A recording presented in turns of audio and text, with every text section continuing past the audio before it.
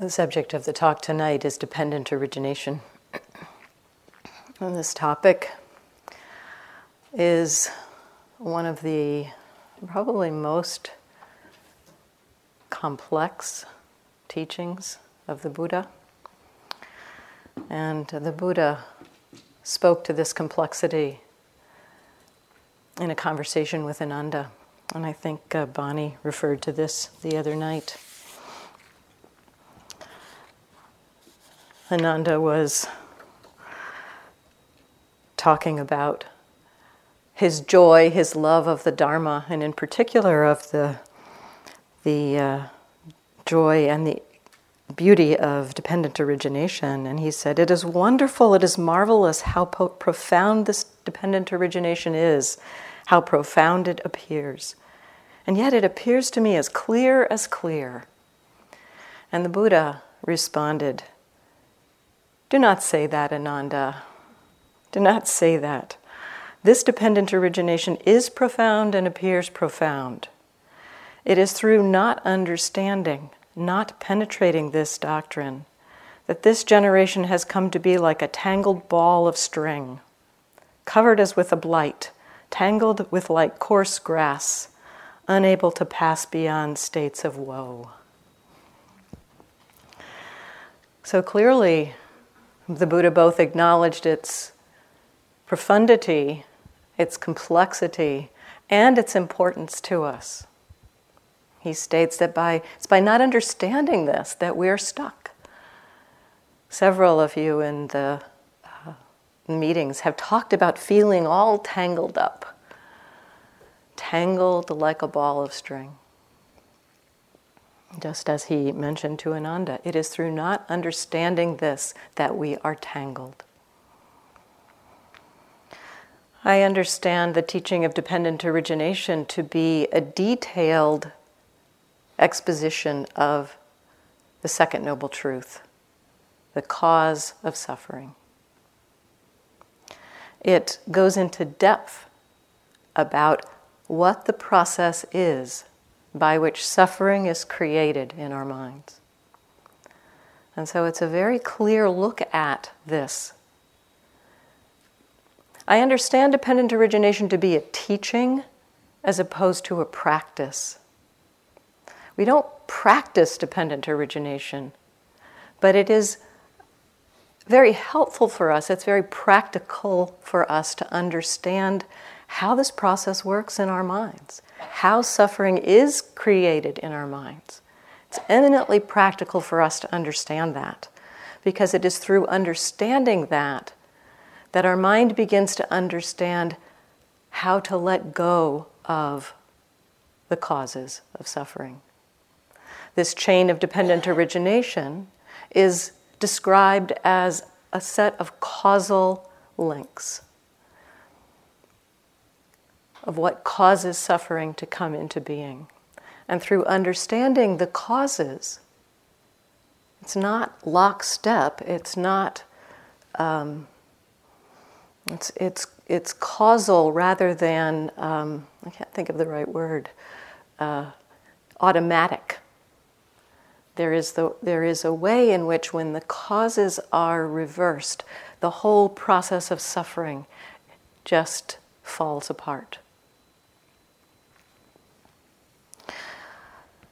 So I hope to make this talk clear and yet practical. It is a teaching that for me has been very supportive in understanding my moment-to-moment experience, understanding how suffering is created. And so I hope to share with you some of the ways that this has supported me in my understanding and in my exploration of experience. As the Buddha pointed to, it is through not understanding this that we stay caught in suffering. And so in that very statement, to some extent the Buddha is equating an understanding of dependent origination with full liberation. So we're probably not going to get there tonight, but I find the teachings work in a really iterative way.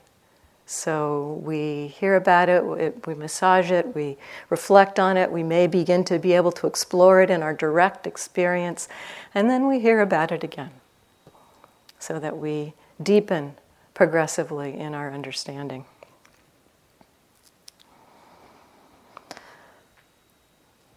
So some motivation, perhaps, for understanding this. The key motivation for me is that it describes so clearly how suffering comes to be, and that it describes it as a causal process. So we begin to understand, through understanding this teaching of dependent origination. Dependent origination could be kind of most succinctly summarized as the statement, when this is, that is. When this arises, that arises. And when this ceases, that ceases.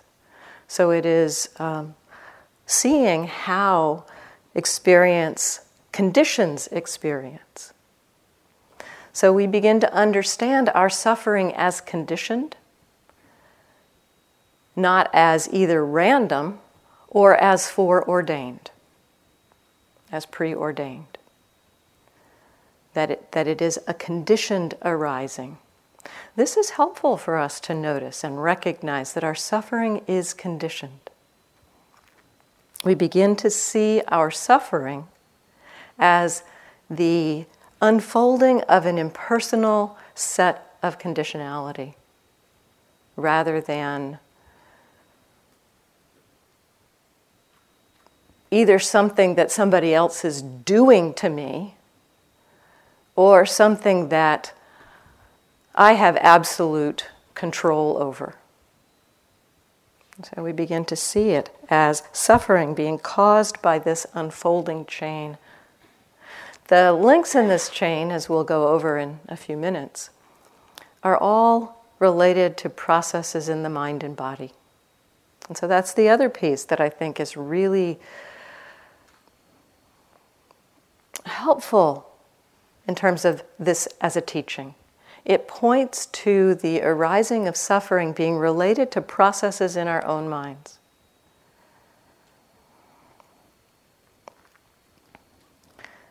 The other piece of that set of processes arising in our own mind is that largely the impulsion through this chain of conditions relates to choice, relates to intention in our mind. And so essentially, we could say that when we are not mindful, when we're not present, when wisdom is not operating with mindfulness, our habits, our conditioning is making our choices for us. And those choices tend to lead us down the garden path of suffering.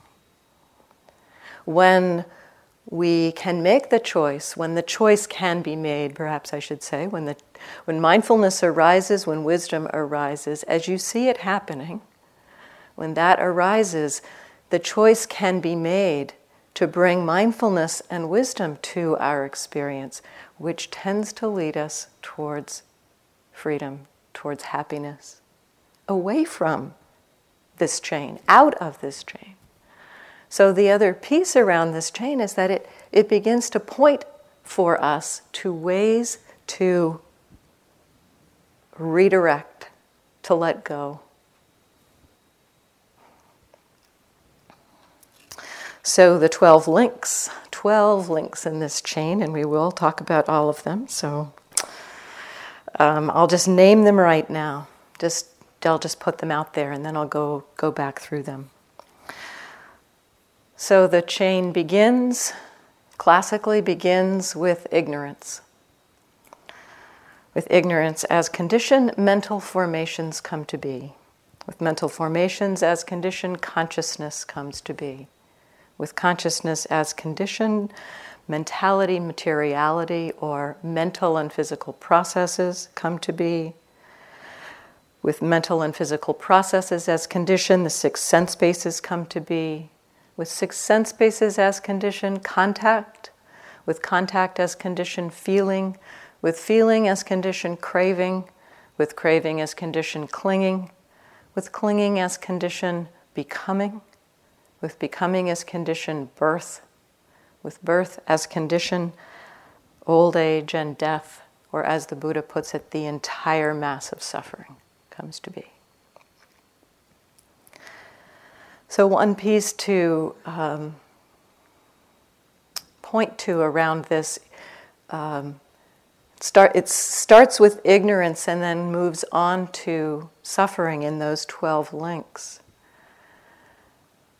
And yet it is understood in some ways that suffering then, that last link of the chain being the mass of suffering, the arising of suffering, suffering tends to feed back into ignorance. And thus the cycle perpetuates itself. So it is not simply a chain, a one-way chain. It is a cycle of dependent origination. So classical teachings from the commentaries break down this cycle into 3 stages, 3 parts essentially, talking about a former life, the present life, and a future life.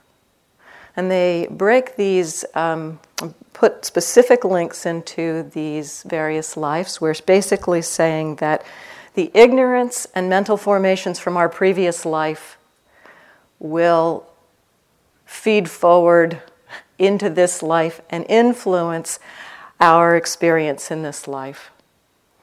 The links of the chain in this life are understood or are laid out from consciousness, mentality, materiality, 6 sense bases, contact, feeling, clinging, craving, clinging, becoming. Those are talked about in terms of the suffering in this life. And that's a place where we can really see this process at work. So the understanding is that the ignorance, mental formations from a previous life have the capacity, have the property, or have the forward motion essentially to land and say re-arise. The momentum of those can re-arise in this life and influence how we are here and now. And then likewise, how we are in this life is said to feed forward into a next life. Birth, aging, and death in the next life. So the literal phrasing of the link supports this understanding of these as how these fall into different lives. In particular, the phrasing around birth. You know, that this is understood, the word birth is understood to mean the literal birth of a being. And so that seems fairly clear that it's talking about moving from one life into another. And there is also an understanding in the Pali Canon that this chain of dependent origination also refers to the moment-to-moment arising of suffering. How in the present moment, ignorance feeds in to our consciousness and conditions our consciousness and impels us forward in this cycle. It seems pretty clear when we actually look into our experience that it's not just, whether or not you have a sense of previous lives, it seems pretty clear that ignorance in this life is influencing us in this life. And so we can explore the entirety of this chain here and now, which is how I plan to explore it this evening.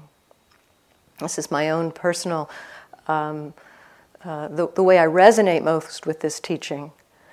I have no personal experience or sense of former lives, so I can't connect that to my direct experience. And yet I think one of the powers of that teaching about former life influencing this life, is that we see that ignorance can kind of go underground and operate in funny ways. That you may have some kind of intention that was formed in a long time ago, and suddenly that intention kind of bears fruit in this moment. And you might see this as an arising of a thought from long ago. It arises. An old habit or an old pattern produces a thought here and now, and then there's reactivity here and now.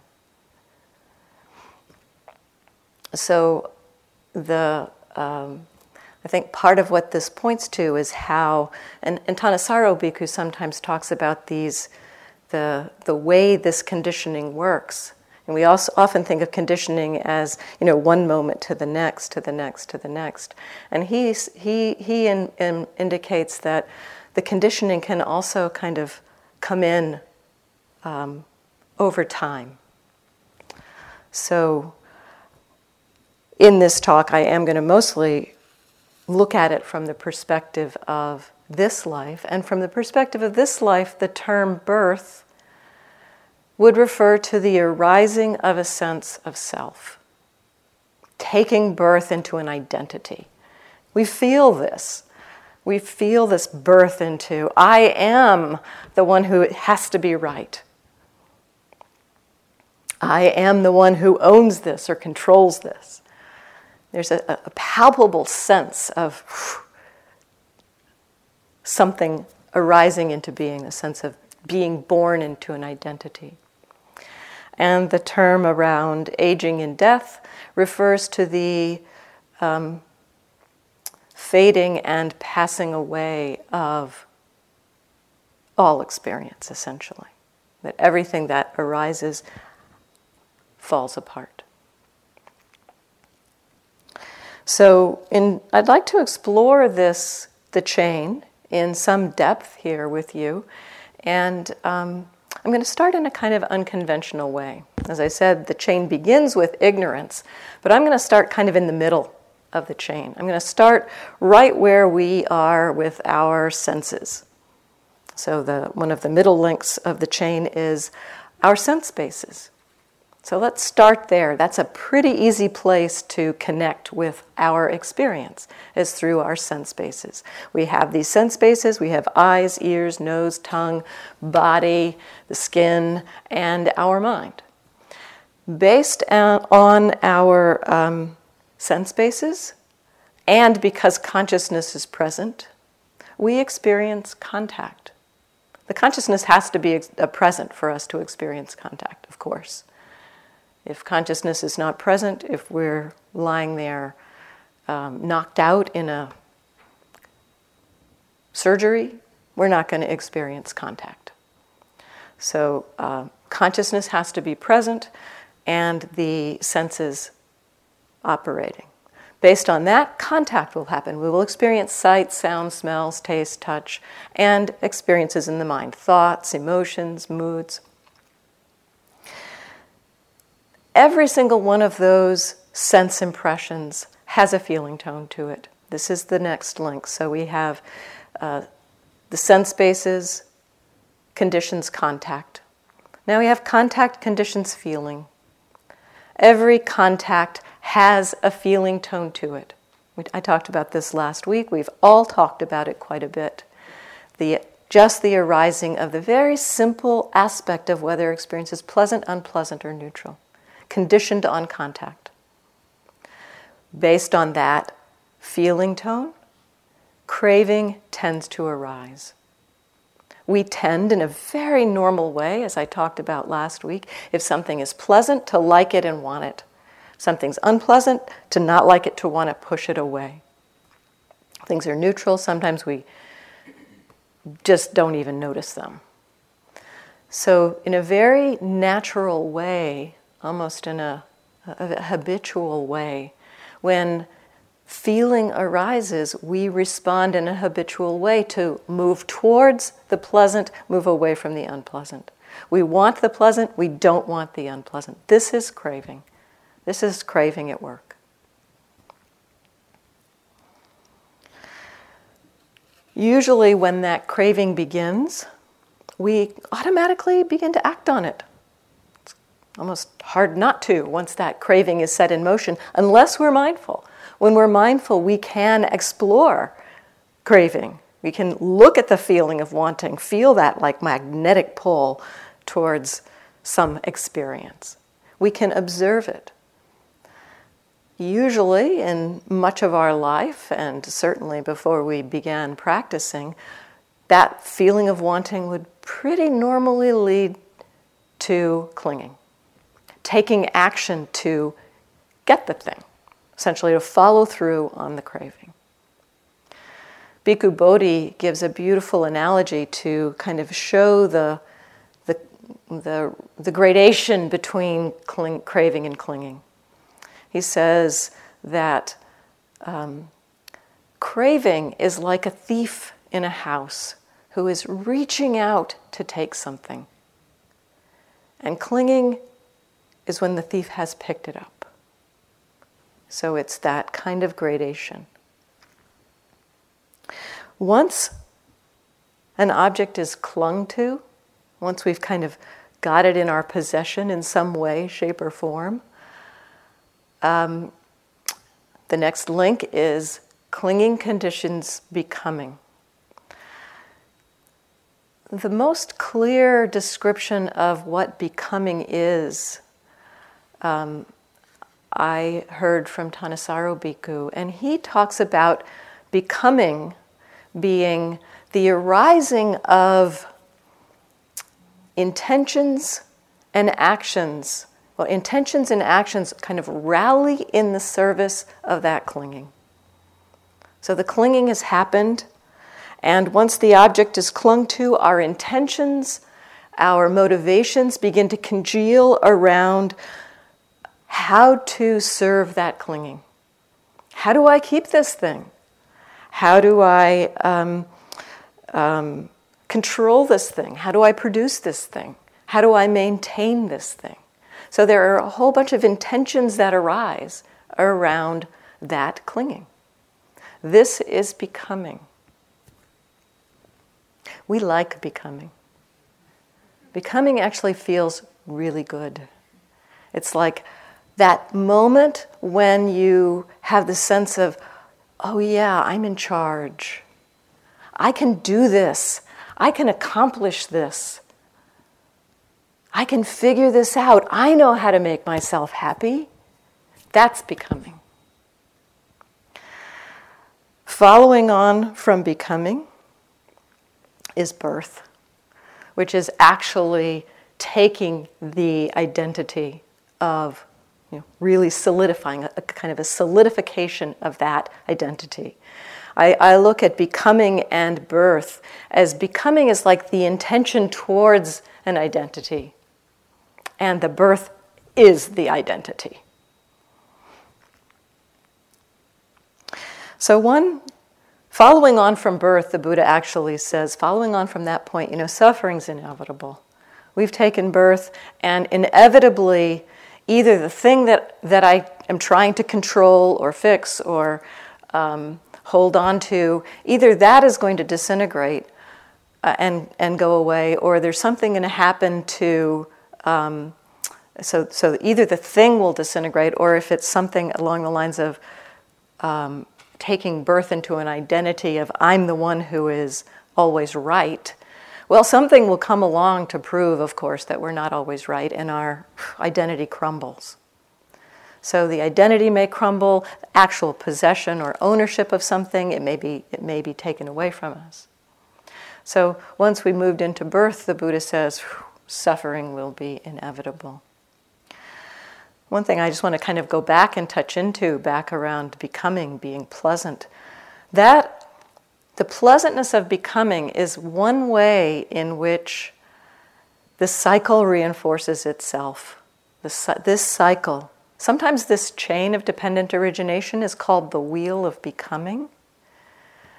And that the pleasantness of becoming has a potency to it for us. It's, if we look at the links of the chain, starting from feeling, something has, we've felt something and wanted to get something, and that moves us into craving. And craving, when we think about the craving or feel into the craving, we see actually that craving is itself an unpleasant experience.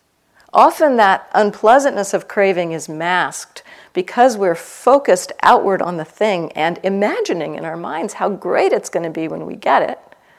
And so we're not really noticing the suffering, the unpleasant quality of the wanting itself. Wanting has automatically, when we want something, there's a sense of lack. Something feels off. So wanting is unpleasant.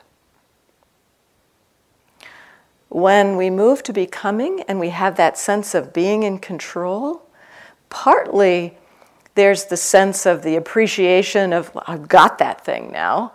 So, the wanting has produced the result that we've gotten what we wanted. And so we get a little bit of a hit of that pleasantness, that we've gotten what we wanted. And not only that, we've got the hit of the pleasantness of becoming, which I think largely has to do with the fact that it feels like we have control over wanting. That we can affect and accomplish, get what we want. So a large part of the happiness that arises when we get what we want is the fact that the suffering goes away. And this is, I think, a piece of why becoming feels good to us. So as we're going along in this cycle, following through in this cycle, we take birth, we suffer over the loss of something or the loss of an identity, and we think back, well, what was the last time I felt really good? Well, it's when I had that control. That's when I felt really good. And so it kind of propels us back through this cycle. So to some extent, I think the pleasantness of becoming is one of the propulsions through this cycle.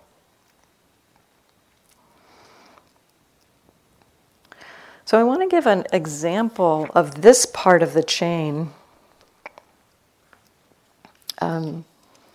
just to talk about kind of how this works in our experience through an example. So I'd like to do this through a kind of a more complicated example in a way. It's about a state of being rather than the simplicity of just something pleasant that we like and want to hold on to. I would like to explore how this works largely in many of the ways we suffer have to do with identities that we have. The sense of, for instance, wanting to be a good yogi. We have this sense of that's what happens in our mind. What happens in our mind? We maybe have an idea that comes into our mind. Perhaps it's born, this wanting to be a good yogi is born by thinking about describing some insight to a teacher or something like that. This contact with this idea. So this idea arises, a thought arises in the mind about describing some insight to a teacher. And in that fantasy, in that idea, that's a pleasant fantasy, perhaps. You're getting some kind of a affirmation from the teacher in the fantasy. So there's pleasure in that fantasy. The mind has created this fantasy and is delighting in the fantasy. Then there's the desire, because of that pleasant feeling, there's a desire to have that fantasy become a reality. So that's the wanting, that's the craving. Then the clinging is kind of about a fixed attitude that being a good yogi is actually an important thing. So we've created this idea, I want to be a good yogi. So again, that movement from craving to clinging kind of is a gradation. So I want to be a good yogi, and that's really important. So that's the craving and clinging pieces of it. And then the becoming is all of the intentions that arrive to try to put that clinging into effect. So you may have some ideas, some intentions around how do I need to behave to be a good yogi? What does it mean? And how do I need to pay attention? And so the mind kind of gathers itself around what it thinks would be the intentions, the actions to create that into a reality. So perhaps, sitting long hours in the hall or moving really slowly, whatever it is that you've got thinking about what it might be to be a good yogi. So for simplicity, just assume that for at least a few moments you've gotten the sense of you are a good yogi. So birth. There's a distinct feeling of, yes, I'm a good yogi. I'm familiar with this as well as the opposite, which I'm getting ready to describe, the sense for just a few moments, I can do this. I am a good yogi. I know how to practice. And so there's that birth. There's a taking birth into, this is what I am.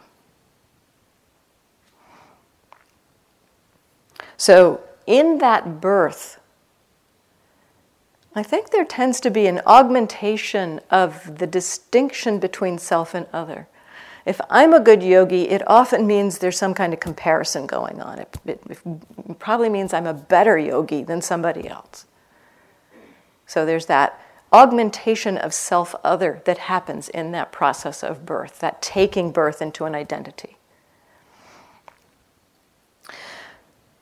The aging and death of this could happen in so many ways. In my own experience, often the aging and death of the sense of a good yogi, it was kind of a crash and burn.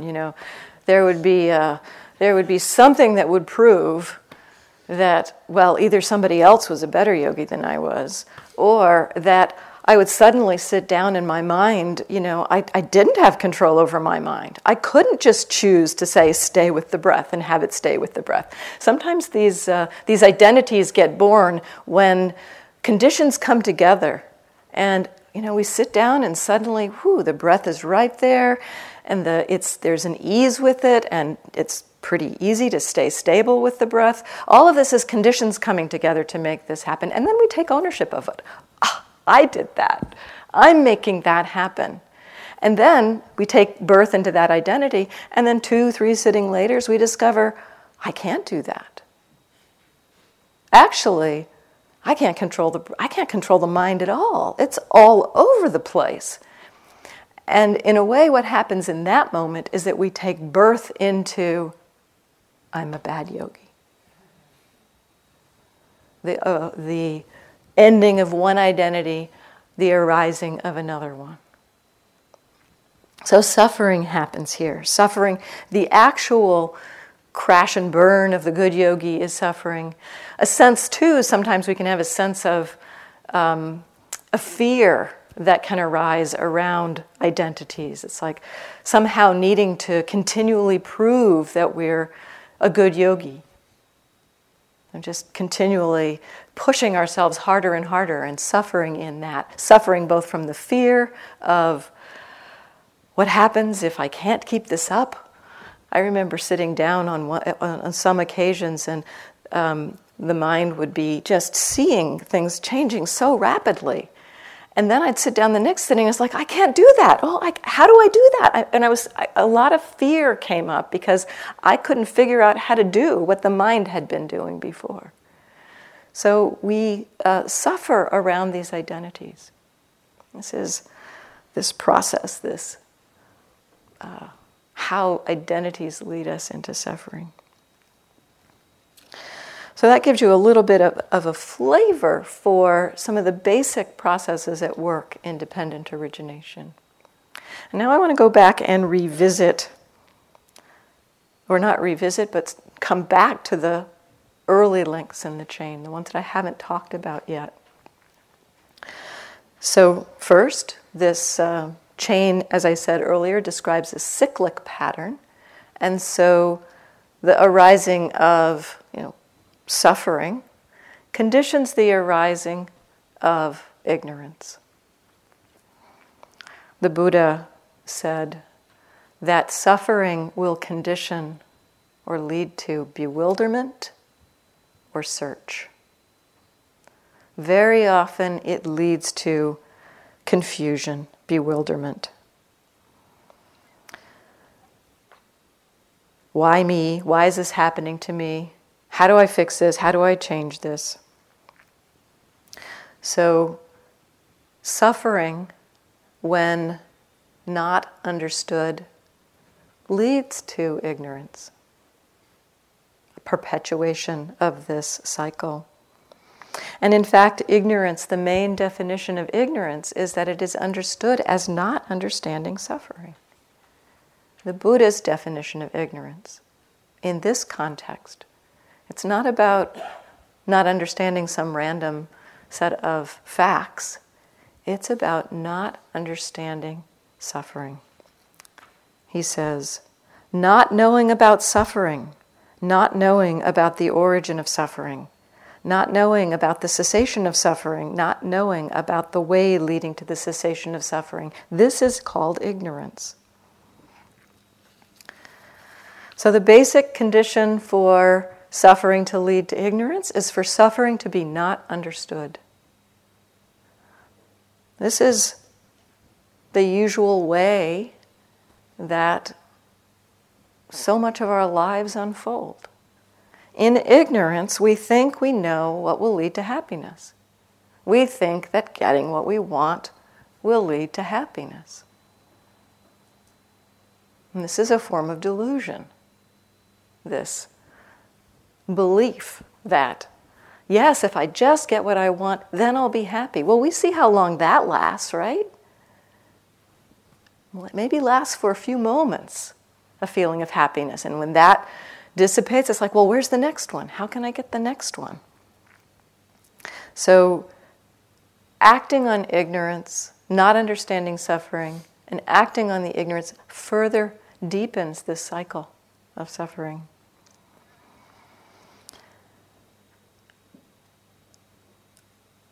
If suffering is met with wisdom, with mindfulness and wisdom, it begins to lead in another direction. And this is the first noble truth. The Buddha suggested, understand suffering. So the first noble truth is essentially the practice that supports one way to get out of this cycle of suffering. Understand it, not intellectually, but how is it created? What is the process of suffering? And we're doing this. This is what we're encouraging you to do. You observe in your experience the arising of anger. You feel it in the body. You see how it shifts and changes. You notice there are thoughts. Perhaps you can let the thoughts go and just stay with the experience. And notice that the experience dissipates. We see how thoughts condition our body, how our body conditions thoughts. We see this back and forth process. In all of the work that we're doing here, we are exploring this. So with ignorance as a condition, the next link is mental formations. With ignorance as a condition, mental formations come to be. So based on ignorant patterns in our mind, based on not understanding suffering, we make decisions, we choose things, we decide things based on this misinformed idea that getting what we want will make us happy. So out of ignorance, we act in a very short-sighted way. We act to just, our minds are pretty short-sighted about happiness. It's like, get just the next thing. Yeah, that next thing. If I can get that, that'll make me happy. And then when we see that happiness is kind of short-lived, it's like, well, what's the next thing? What's the next thing I can get? And we may not actually believe that having what I want will be ultimate happiness, but we do believe that we should be able to chain together a whole bunch of those moments and have no periods of not having what we want in there at all. And we think that would be happiness. So there's a way in which our whole habits and patterns and choices are coming out of this misunderstanding. So out of ignorance, we usually take the most obvious choice to get what we want, get rid of what we don't want. And habits and patterns form around this. These habits and patterns are mental formations, conditioned on ignorance. We think we're acting to alleviate or end our dissatisfaction by getting what we want, but we're actually re-cementing this process of wanting, getting, having, identifying, crash and burn. When was the last time I was happy? When I had what I want. Let me find something to want. And we go through again. So these are the mental formations conditioned on ignorance. The mental formations to choose to act based on this diluted understanding about happiness, of how happiness comes to be. The next link, with mental formation as a condition, consciousness comes to be. So based on our views, our beliefs about where happiness comes to be, our mind picks certain things out of the environment and doesn't pick other things out of the environment. Consciousness arises based on our proclivities, our mental proclivities. So we've talked about this in terms of filters, for instance. So if anger is arising, for instance, we may, seeing through that filter of anger, pick out of the environment things that confirm why I should be angry.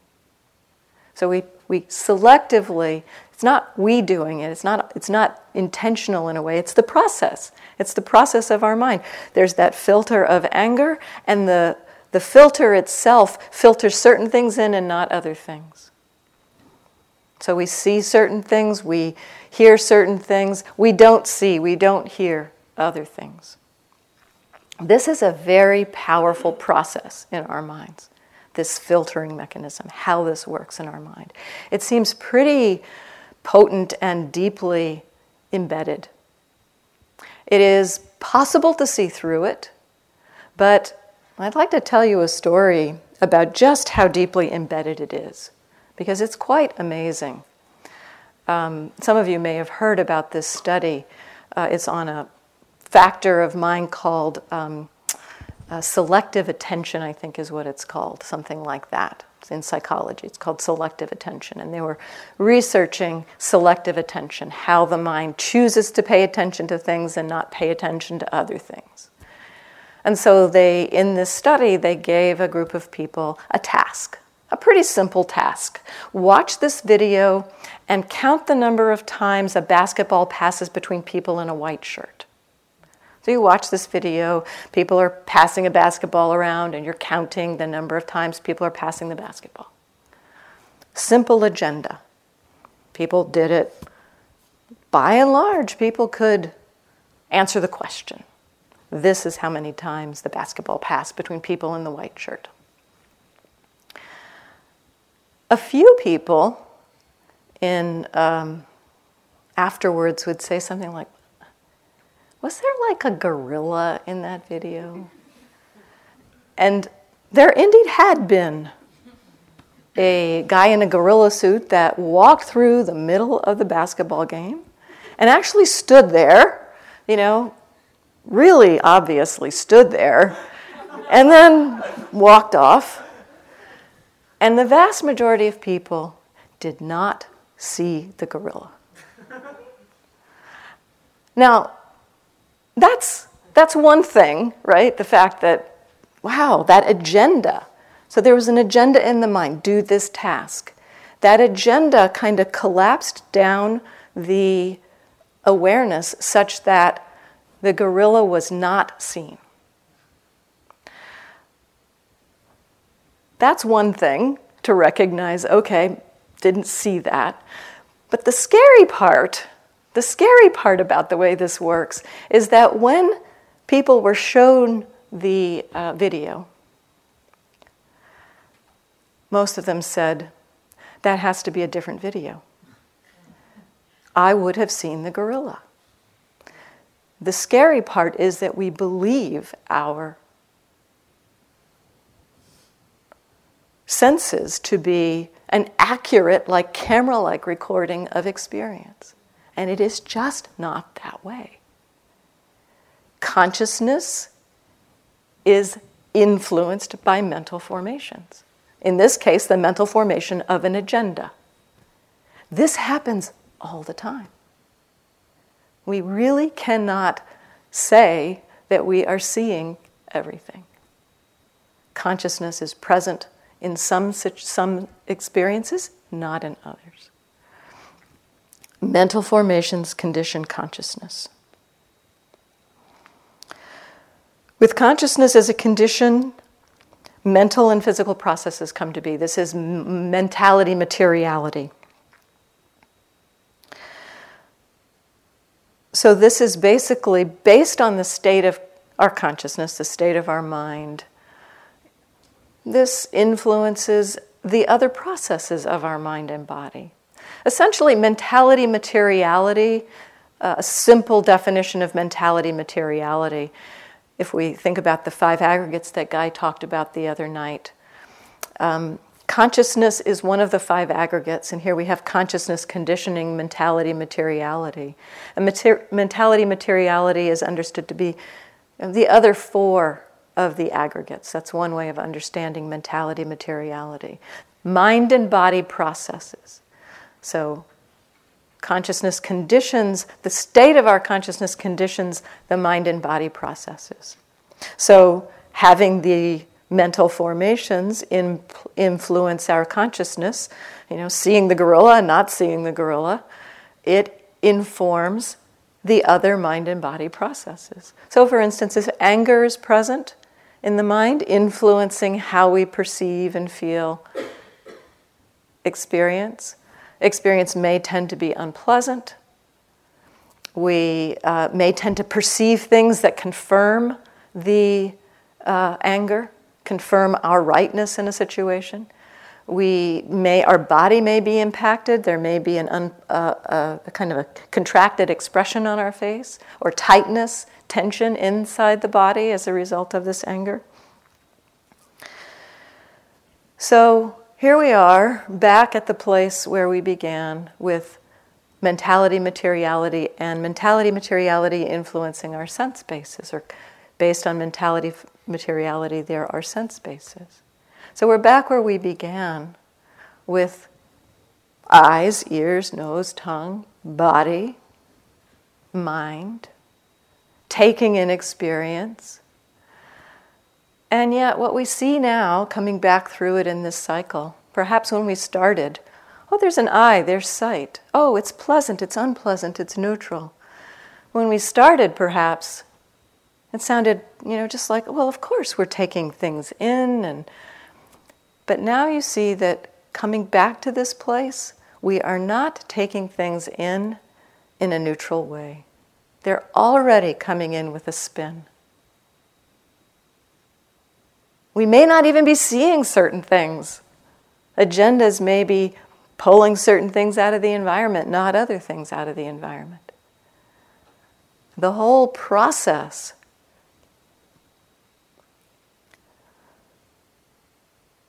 tends to reinforce our attitudes, our beliefs, our views, because our filters will tend to confirm our views. And so this cycle reinforces itself.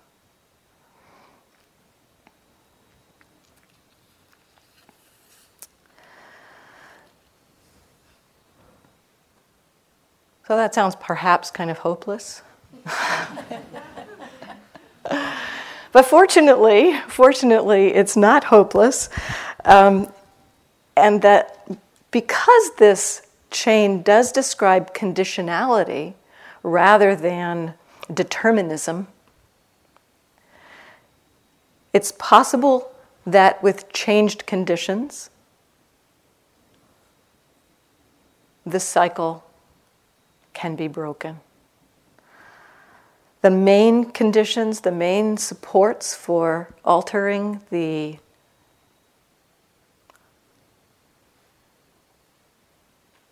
habitual kind of way this cycle unfolds: mindfulness, wisdom, concentration, energy.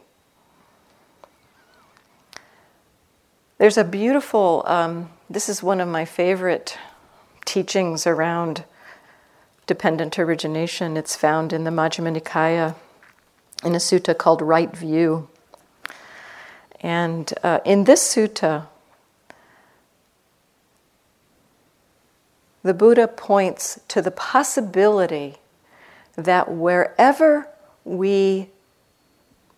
mindfulness and wisdom come into being, right there, we can have freedom. For every single link of the chain of dependent origination, he says, and just here's one of them, so I'll read it for clinging. When one has understood clinging, the origin of clinging, the cessation of clinging, and the way leading to the cessation of clinging, one here and now makes an end of suffering. Now you may notice that pattern is familiar. It's repeated. When one has understood feeling, the origin of feeling, the cessation of feeling, and the way leading to the cessation of feeling, one here and now makes an end to suffering. When one understands ignorance, the origin of ignorance, etc. So that pattern is repeated for every single link in this chain. No matter where you are, no matter where you wake up, bringing the practice of mindfulness to bear on whatever it is you wake up to, the possibility of freedom is right there. It's often taught, and there's definitely some weak links in this chain. It's often, people often say, well, I have to break the chain of dependent origination at feeling. I have to see the feeling and then not have it lead to craving. But this teaching points to wherever you wake up. If you wake up in the midst of rage, that's a mental formation. And the Buddha says, you can understand the origin of mental formation. Understand the mental formation, the origin of mental formation, the cessation of mental formation, the path leading to the cessation of mental formation, and here and now make an end to suffering. This framing, essentially the framing of using the understanding of the Four Noble Truths, the framing of the Four Noble Truths with each link of the chain. What I said earlier, that the Four Noble Truths is basically what is the opposite of ignorance. And so to me, what this sutta is saying is that essentially it is ignorance that we are working with in this chain. Ignorance is where we can get some traction. We get some traction by bringing mindfulness and wisdom, bringing mindfulness to our experience. mindfulness and the understanding that happiness doesn't come from getting what I want. Happiness comes from letting go, that the letting go is where happiness can be found. That understanding begins to undermine the ignorance present in any moment of experience. It doesn't matter where you wake up. Mindfulness,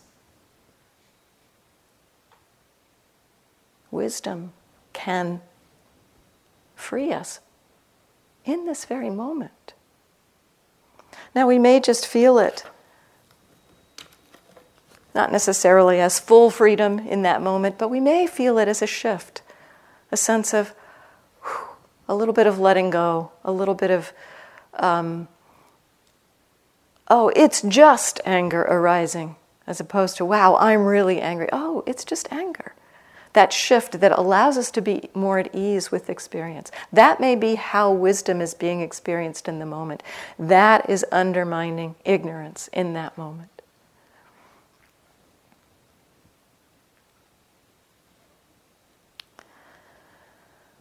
So anywhere that we wake up, any experience we wake up to, can be the place of freedom. This gives me a lot of inspiration, a lot of confidence, of faith, of joy, actually, that I think at certain points in my practice, I had this idea, okay, this is my self-hatred retreat. I guess I get to look at self-hatred. And at some point, when the self-hatred is done, then I'll get to work with insight. So that kind of belief operating. But being willing to meet the pattern of self-hatred, being willing to watch it in just this very way. Self-hatred is arising. And in fact, using the links of contact and feeling. I don't know if Joseph has mentioned this in the hall yet. In this exploration of self-hatred, I had just heard one evening, I had been working with self-hatred for weeks on this particular retreat. And one evening, Joseph did a Q&A, and he said, if something's particularly sticky, try meeting it with a double note. Contact when the experience hits, and then the feeling tone. And so this is highlighting those two links, contact and feeling. So the contact of the experience of self-hatred arising. So I was just noticing, okay, here's self-hatred. The movement of self-hatred, the movement of thought towards you're no good, you're a failure. Being contact, and then noticing the unpleasantness. Contact, unpleasant, contact, unpleasant. And in a moment, in a split second, seeing that arising of self-hatred is just an arising at a very fundamental level, seeing it just as some pattern arising in the mind. It's like watching some tree grow. It's like, there's the tree of self-hatred. Just seeing it in a completely impersonal way, in a split second, the pattern fell apart. And replacing that sense of self-hatred was bliss. Then the next moment was something along the lines of, never again will I feel self-hatred. And the next moment was a little more wisdom. It's like, no, this is just this moment. And in that moment, there was just this kind of balance or equanimity of, it's like this right now. That particular recognition into self-hatred actually wasn't very potent in my life, in that it seemed to have the power to really cut through the delusion of that pattern.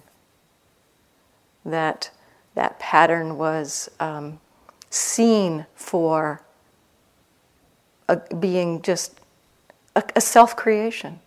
The pattern of self-hatred was seen as a fake. And essentially, my understanding is that it kind of cut the belief in that pattern. So, right in the midst of being willing to be present for self-hatred, actually a very deep insight arose. Anything, anytime, anywhere, it's possible. If you're having a dukkha retreat, wisdom can arise in the midst of dukkha, freedom in the midst of dukkha. It's not necessary to have it all end. That dukkha doesn't have to all go away before freedom, before the sense of understanding arises. Right in the midst of your experience, whatever's happening,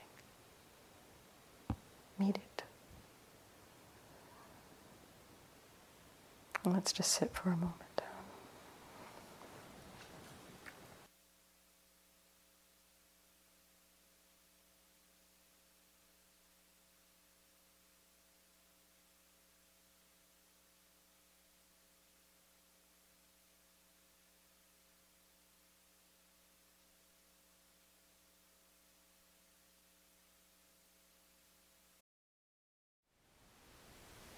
Thank you for listening. To learn how you can support the teachers and Dharma Seed, please visit dharmaseed.org/donate.